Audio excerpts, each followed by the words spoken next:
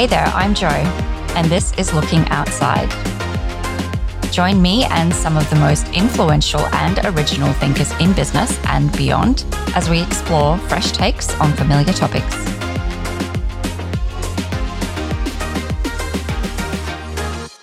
Today, we are talking about something very normal, but that we often try to avoid. We are going to talk about conflict and how this very normal part of our human nature can be a positive force for ourselves personally and in business.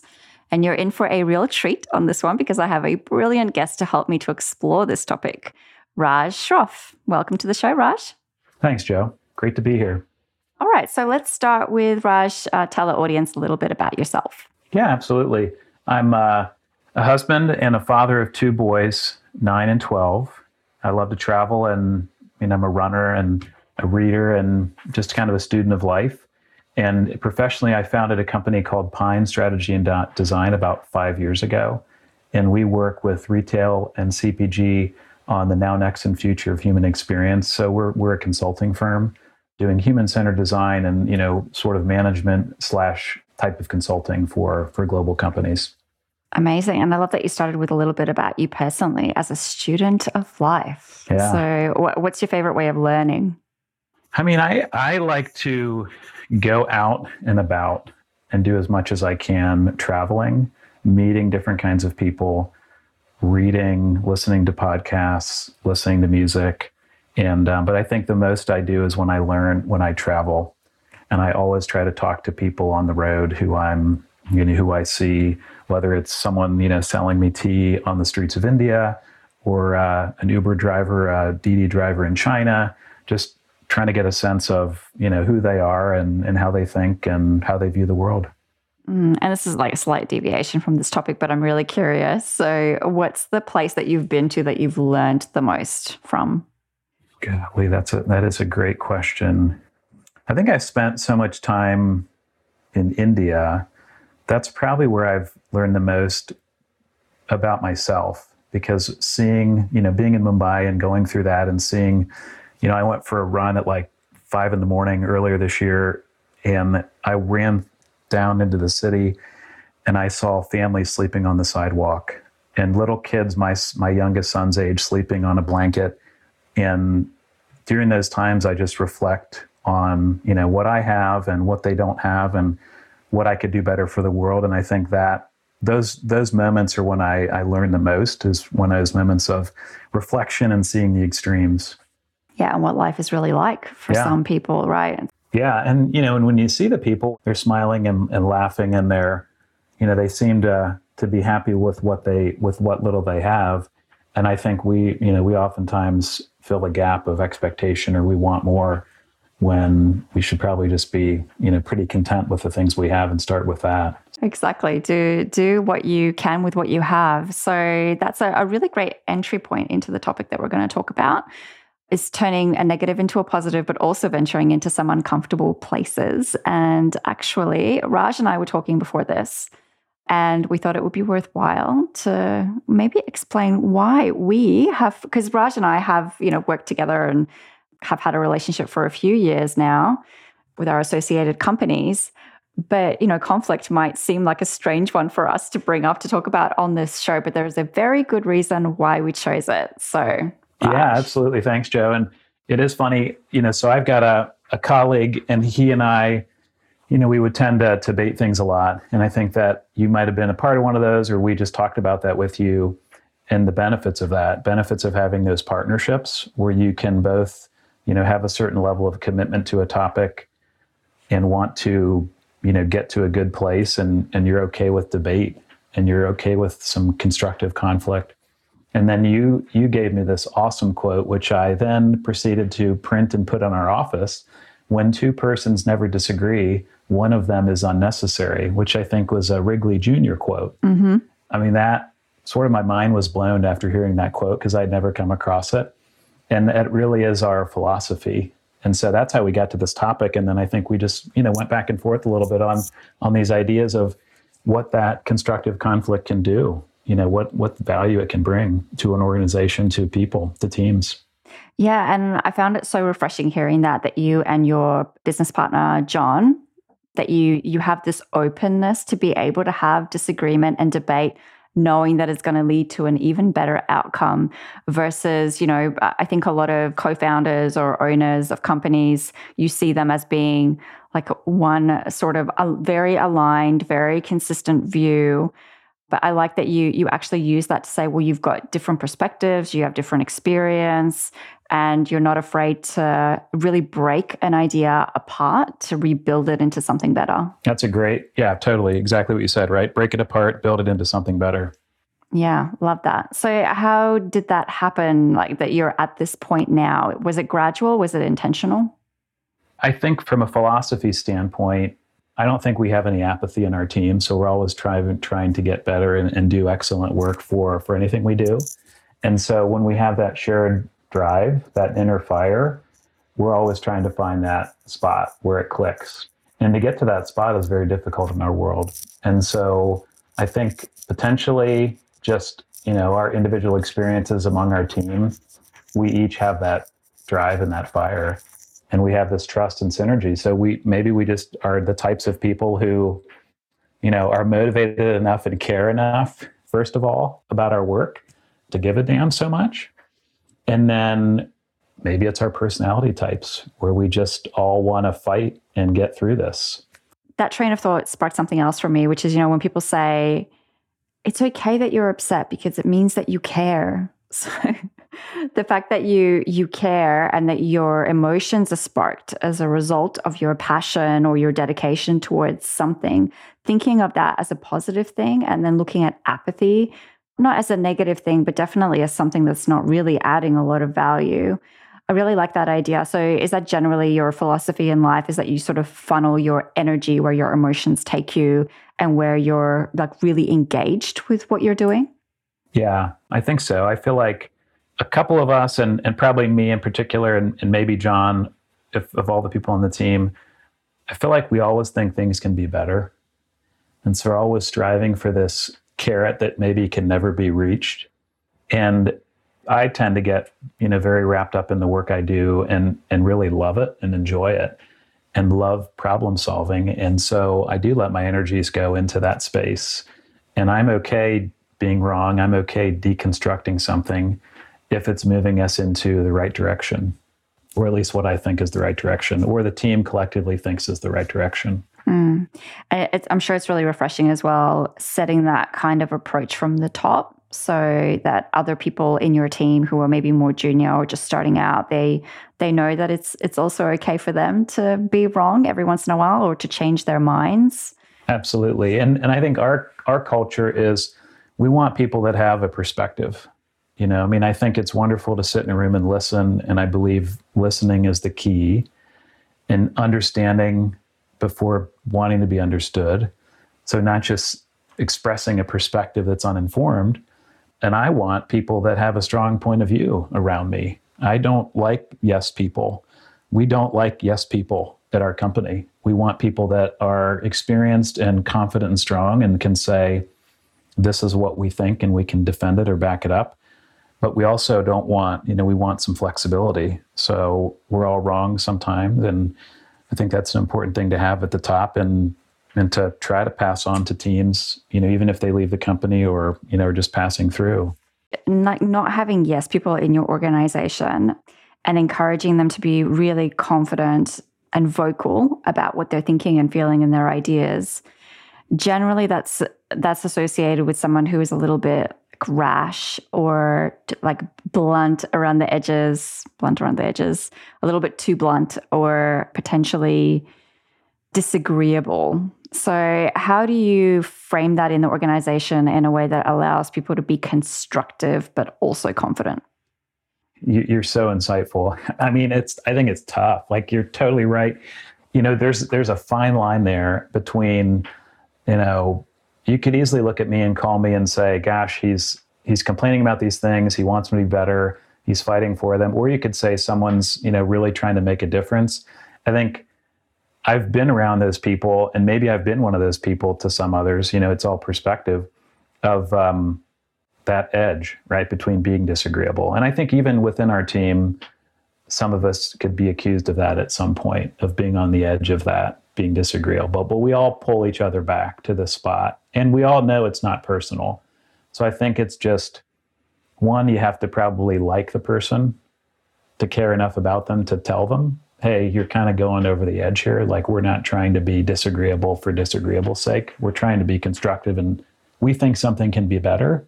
We're trying to fill that gap. And I think that's the shared thing, is if we all as a team think something can be done better, thought through differently, and there's a gap, we'll try to fill it. So it's always one of passion and desire to be better, not to be worse, not to be, jaded. Although sometimes if you're in an environment where things are constantly talked about, but nothing changes, then you probably tend to be jaded. So I think there's a fine line. And if I were to write a manual on it, I think you'd need some training. I don't think someone could read it and know exactly what that temperament is.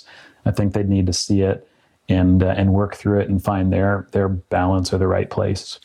And believe it too, right? Going back to that jaded point. So you've been in this gig for a while. You mentioned before it was like 20 years consulting. Yeah. And then how long has Pine been in play? 5.5 years. 5.5. Ooh, yeah. Congrats. Yeah, thank you. So obviously during that time and during your time doing what you do, you would be quite consistent in your approach. So you would bring that into the culture that you've got in Pine. But alongside just building that culture, do you also have like guidelines or parameters for when you're, for example, brainstorming as a team to be able to create that space for disagreement? I think we're sort of a pack of people who've run together for a long time and have good synergy. And so we all know each other. For new people, we're actually, pulling in a few new people right now. And I think it's one, they'll see that and they'll feel that. And I'll state that at the beginning, here's what we'd like from you. But you get a sense of who they are before that. We will refer to these people. They've worked with, sort of it's like 2 degrees of separation. So they're already pre-qualified in that sense. Someone who walks off the street cold isn't usually someone we're working with. It's usually someone that we're 2 or 3 degrees away from, and they've been vetted or vouched for by somebody whom we respect and know. And so, but yeah, we try to set that tone. And I think there's probably times if they don't know our team and they see some vigorous debate, they might be like a little bit uncomfortable potentially, but then they realize that, we're just a caring group of people and we're not out for each other in that sense. It's all good. It's like a family argument. You're still family at the end of the day, just a good debate. Yeah. God, I love a good probably debate. All inner lawyers and all of us. Right. Well, and with lawyers, you have, obviously someone who wins the case and someone who loses. Right. And then you have, traditionally good ideas and bad ideas. So how do you avoid falling into those traps where you're making like a definitive view of someone's contribution as being either good or bad? I think we don't have the luxury of, we've got pretty, as consultants, we're mostly working on projects. And those projects have constraints and they have goals and we have timelines. So ultimately we have to make a call when the decision is right as a team, or if I have to make the call, I just make the call based on my experience. And then, someone could say they disagree and that's fine, and we can note that and try to be as democratic as possible. But at the same time, we have to make decisions and move forward. So I don't think, depending on who it is, if someone's got a bad idea, we might say like, that's a bad idea. And I'll be the first one to say like, if I might blurt something out, I want someone to look at me and be like, Raj, you're an idiot. That's the dumbest idea I've ever heard of. And I'd be like, oh, good. We've got some truth in here. Like how refreshing, right? So I have no problem with that.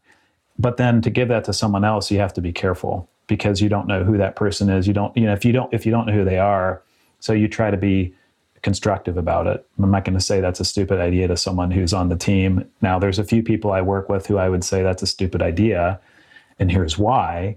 But I think that you can just, hey, what about this? What about that? So you can kind of coach them into some other ways of thinking and trying to see a different perspective. And the same goes for me. So I don't think we peg anyone as, or in any ideas, that's a bad idea. It's a building block towards something better if it doesn't feel right for the team at the time. Yeah, nice. I like that. And I like, that you hit on the point of truth, because all of this, the ability to have constructive forums And that openness really is about getting to the heart of whatever it is that you're trying to uncover, or, having the ability to be very honest with how you think or how you perceive, or calling out a bad idea when you see it. So how do you balance being empathetic and careful with being honest and truthful? It's empathetic to be honest.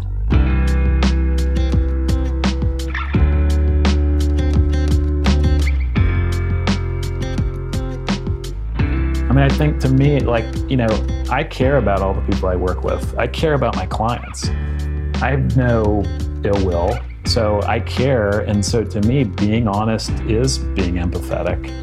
It's not like I'm saying, something derogatory to them. It's like going back to, we have a shared goal and we're working towards something that we think is constructive and we think is better. We trust each other and we care, then why wouldn't we be honest? So I think then it becomes protecting the people that are honest and making sure that honesty is constructive. And I'd rather, at least we would rather have people say it to our face than to go off and say it, in a closed door behind our back, right? So it's like, they can be kind to your face and then they go and they use their candor later on. Well, that seems inefficient to me. It's like, we're all adults. Let's just put that on the table. And some people aren't comfortable with that. There's no doubt about it. Some personality types don't like that, and they've got a channel to express that. And if they don't like working like that, they would let us know, and we'd be totally open to it. And we would change our way if, that threatened their contribution or made them afraid. So we do still try to create that safe space. But we want a safe space where this isn't personal, right? We're all working to try to build something great. And we care about each other, and, let's communicate in an open, honest way and be transparent, and then we'll figure out a path forward. If it doesn't work, then maybe you're not the right fit. That's the other piece too. It's like none of us are beholden to this. We can move and flow as we desire. I think also a part of what you were mentioning before, where people are afraid to say something in that forum and then they go and say it in closed doors. I had that exact situation last week, and I said to the person, why didn't you just say this in the room? And it was like this isn't working behind closed doors. And then to the very senior leader in the room, it was oh yeah, no, this is great. Like, we're really optimizing this tool. I'm like, that is not helping anybody. But it came from a place of fear, and I guess maybe in part because of the hierarchical nature of a lot of organizations, that depending on the person that they're giving this feedback to, they feel scared of the repercussions. Like the fact that I'm agreeing with you shows that I'm capable. Like, no matter what the challenge is, yes, it's all working fine. And that's actually, again, not very helpful. And I've seen it in grown adults in making decisions that blow my mind because they were afraid of a corporate hierarchy or something. And I think the other thing that gets in the way is ego. I don't mind saying I don't understand. I'll be the first person in a room. We have this thing called the head nodders, and you could be in a room, you've probably been in it, 12 people in a room, someone says, go do something, everyone nods their head, and then you leave the conference room and people are like, what, either I didn't agree with that or what does that mean? I don't understand it. I was in enough of those meetings early in my career where I was like, I can't do that anymore. So I don't mind looking dumb to get clarity. But I think the fear and the ego thing is huge in global corporate. And I think for me as a dad, it's like I'm teaching my kids to be respectful, but not to be afraid. And it makes me think of this Steve Jobs, I don't know if he really said it, but this idea that all of these things were constructed by one person or group of humans. And we live by these rules and regulations, and we never question any of them because we think they were predated in some tablet in time. And the reality is like, no, if you have a problem with something, tell someone. Or be brave, stand up for the underdog, stand up for the person who's being wronged. Don't be scared. Don't live your life in fear and ego. And I think that then ends up causing these conflicts. A lot of these conflicts are caused by that, or that immaturity, that lack of self-awareness. I think all those things are people struggle with. And but if you can break through those, and just let it go a little bit and be okay being wrong, be okay being uncertain, being okay in that discomfort, then I think you can come to a better place. Oh, I love that so much. And I think there's a difference between being respectful and being acceptable. So what behaviors are acceptable versus what are respectful. And I like how you said, let's not, let's not just accept that things are the way that they are and you have to behave a certain way. Who's to say that you can't behave a different way? I want to go back to something that you said before, because as you were talking, I was nodding my head and you said these head nodders. So like, okay, catching myself. But it made me think about vulnerability through actions. So obviously you can demonstrate vulnerability, particularly as a leader, through the language that you use, the words that you use, and what you specify to your team as being acceptable, respectful or not. But body language is a really interesting one too. And I feel like, if you're presenting to somebody, and we've all had this situation, you're presenting or you're speaking to somebody and they cross their arms or they look away or they kind of like squirm in their face, you automatically read it as being, a negative reaction to you. So do you also think about the nonverbal cues of vulnerability? I totally do. I think I'm super paranoid that I have my like dormant face is this one of like anger. But I forget, like a long time ago I said my face may look like anger, but if you but in my head it's like a carnival, right? I mean, I'm sort of laughing and thinking of different things and not as serious as I look. And especially in this Zoom world, before we would do a conference call, if you weren't with someone in person, I'd much prefer to be in person. I like people, I like energy, and I really enjoy, being face to face and live with people. But if we were presenting on a conference call, you wouldn't see those things. You may be able to hear it in a voice. Now, in the last 2.5 years, everything's been video. So I'm really conscious of my facial expressions. I try to show a smile to reflect how I'm feeling, whereas normally I would just have this like resting, I don't know, dormant face that you may think looks like I'm not in a good mood. So I'm especially conscious of that. And then arms crossing and all that. I mean, I think head nodding, repeating what people say, staying focused, being off your phone when they're talking to you. I think those are things that communicate care. And I think I'm conscious of it, but obviously your subconscious takes over and you just sort of lose control of that. So I'm sure there's times when I'm squinting and looking and, someone looks at me and goes, what's he thinking? Or is he mad? But I tend to then, if they know me, they know kind of what I'm thinking. And if it's someone new, I'm just trying to show positive in my face of that, not trying to visually show, positive or neutral, right? Not trying to show negative. And because you're trying to create or foster that kind of space for people to be able to voice their ideas, feeling like they're not being judged or shut down, do you ever have to call other people out on either the words that they use or their body language? No, I don't think so. I mean, maybe there have been times when I worked for bigger companies where they might disagree with everything I'm saying on this call. Like I wasn't like that, right? I didn't show, maybe I showed or looked ways that weren't showing that.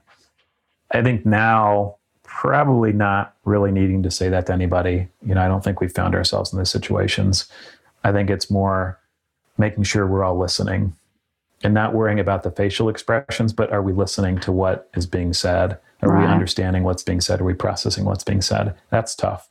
Well, especially now with, like you said, like virtual calls and meetings, you can actually see when people are looking at themselves when you're speaking to them. So that they're not like fully active in the conversation because it's very distracting looking at yourself all day. I think awareness is really important. So I'm really curious then when you said that you do, you teach freshmen and you talk to young people. Are there any people that have come to you who seek advice about how to manage conflict or maybe even how to avoid conflict? Well, the class I teach of freshmen is all interdisciplinary designers working together on in group projects. So it's like ripe for conflict. And so I don't think anyone has come to me and said, I mean, there have been instances where they've come and said, this person isn't doing their fair share. And we look for them to resolve it.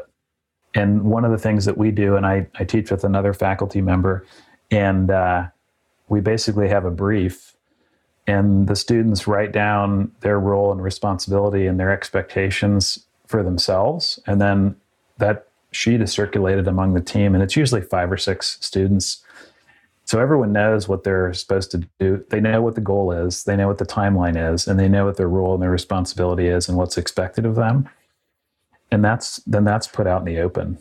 And then they can call out people who aren't delivering on that. And I think some are better at others in calling it out. You always have those people that are on a team more, I don't know, extroverted or stronger or more reckless or whatever. And they're the ones totally fine calling them out and saying, you didn't do this work. And you have others who let it fester and it's like in there, but they don't really talk about it. And we hope that with 5 or 6 people, the truth comes out, and then they'll come back to us and say, this is what happened. This person didn't contribute. And then we can go back to that person and, kind of get their point of view. But no one's come directly and said, how do we avoid conflict? I just teach, and we teach hopefully in ways that are constructive and kind of go back to, what are you trying to do? Why are you here? What's your role? So just sticking to the facts in that sense and trying to get them to be clear about expectations.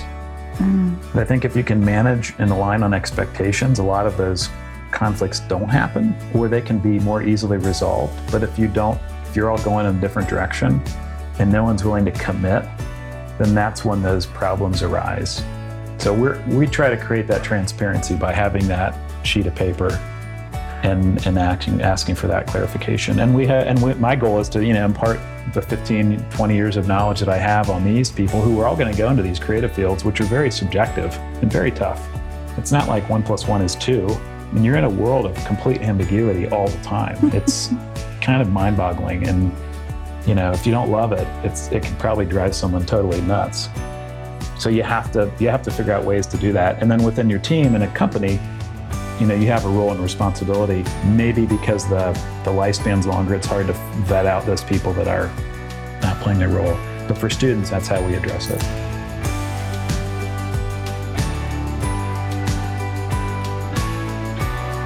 You mentioned it before, removing the kind of personal aspect of it. So it's not about you, it's about the situation. So let's set clear expectations of what the situation requires and make it about that, so it removes some of the emotion from it.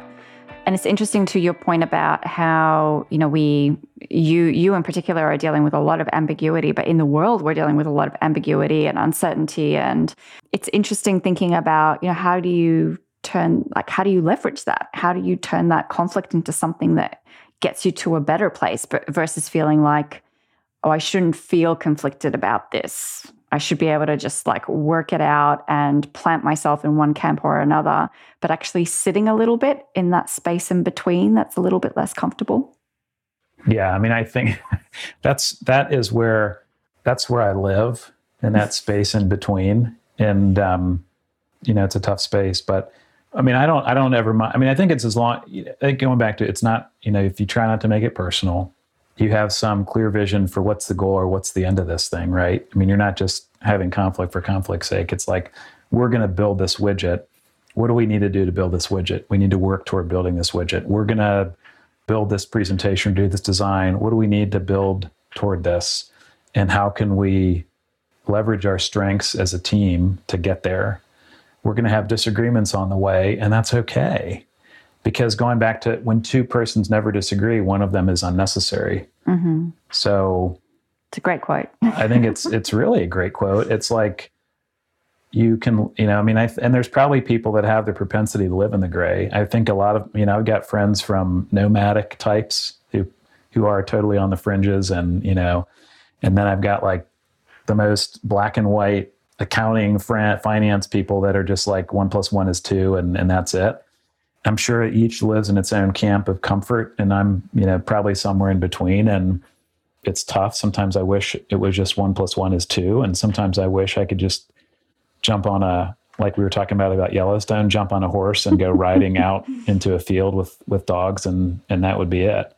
Mm. But living in this middle part is, as long as you're working towards something productive, I think it's totally fine. Right. And as long as you're not in that middle place for too long, right? Because you could drive yourself a little bit batty staying in there for too long. So as long as you come up for air every once in a while. And I think we toggle between the two, right? I think we've got times when we're because we're at the end of the day, on a professional standpoint, we're trying to help a business. So we're not, everything we do comes back to how is that helping a business perform better, more efficiently, more constructively. And so we are always coming back to that place. So to your point, we're not in the gray for, very long. We're always trying to toggle back and forth, stretching it, bringing it back, hopefully better, stretching it, bringing it back, hopefully better. And I think that, that's fun. And that probably attracts people to this field, to the creative consulting side of the world. Yeah, definitely. And a lot more of that can be done in the less creative fields that we operate in business. Absolutely. So I have a question for you then. You mentioned, that you are in this like really unique field and you're on the consultancy side. So you're servicing clients who are like, if they're anything like me, they can be quite difficult. I joke. I love the agencies I work with. But you said it's tough, right? So have you had a situation where you've had to have a disagreement with a client? I mean, over the years, I have for sure had, some pretty interesting disagreements. And I think one of the best ones I had was probably back in 2007. I worked it was a global role, working with a global client. And that counterpart of the client was responsible it was a huge pressure in his job. And we would spend hours in his home office overseas going through all these details of the projects that I was running, but we never made it personal. And actually last time in India, we got together. So we became friends because we stuck to the professional aspect of it. Our companies disagreed about a lot of things, but we weren't our companies. We were representatives of the company.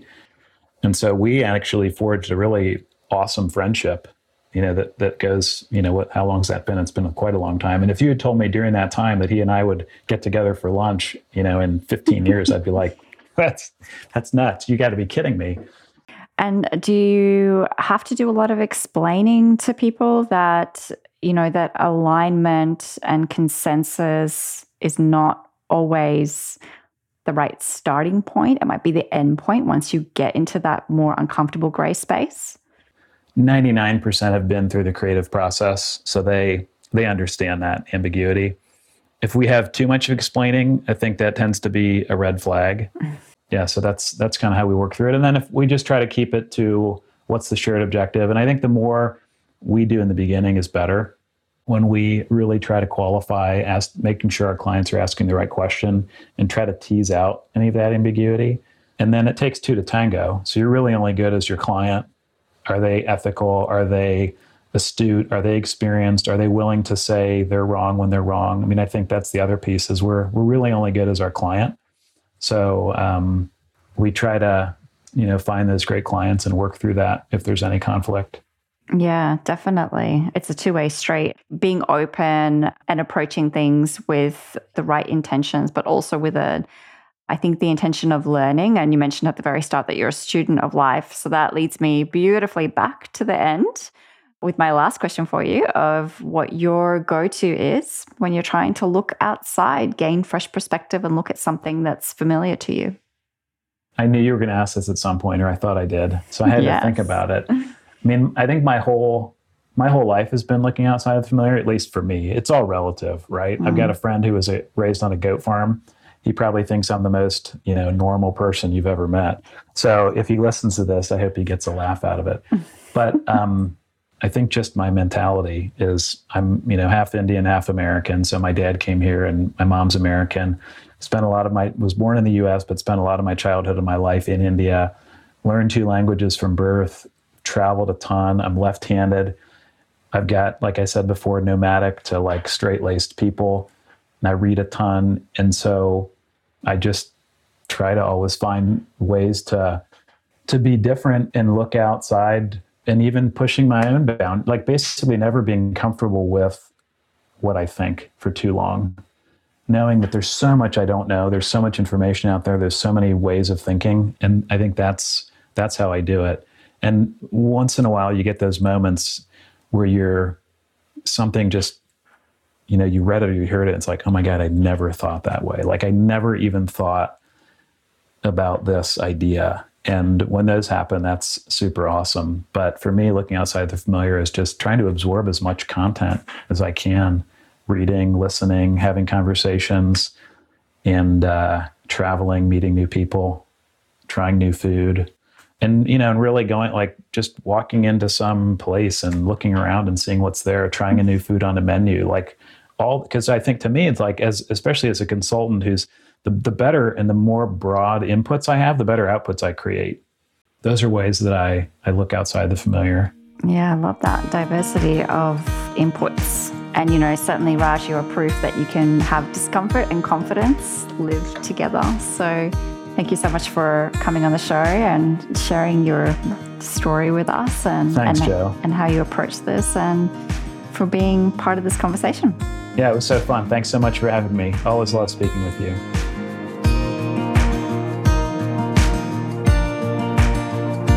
Thanks for listening. If you enjoyed this episode, please rate, review, or share the show, and I will see you next time. Until then, keep looking outside.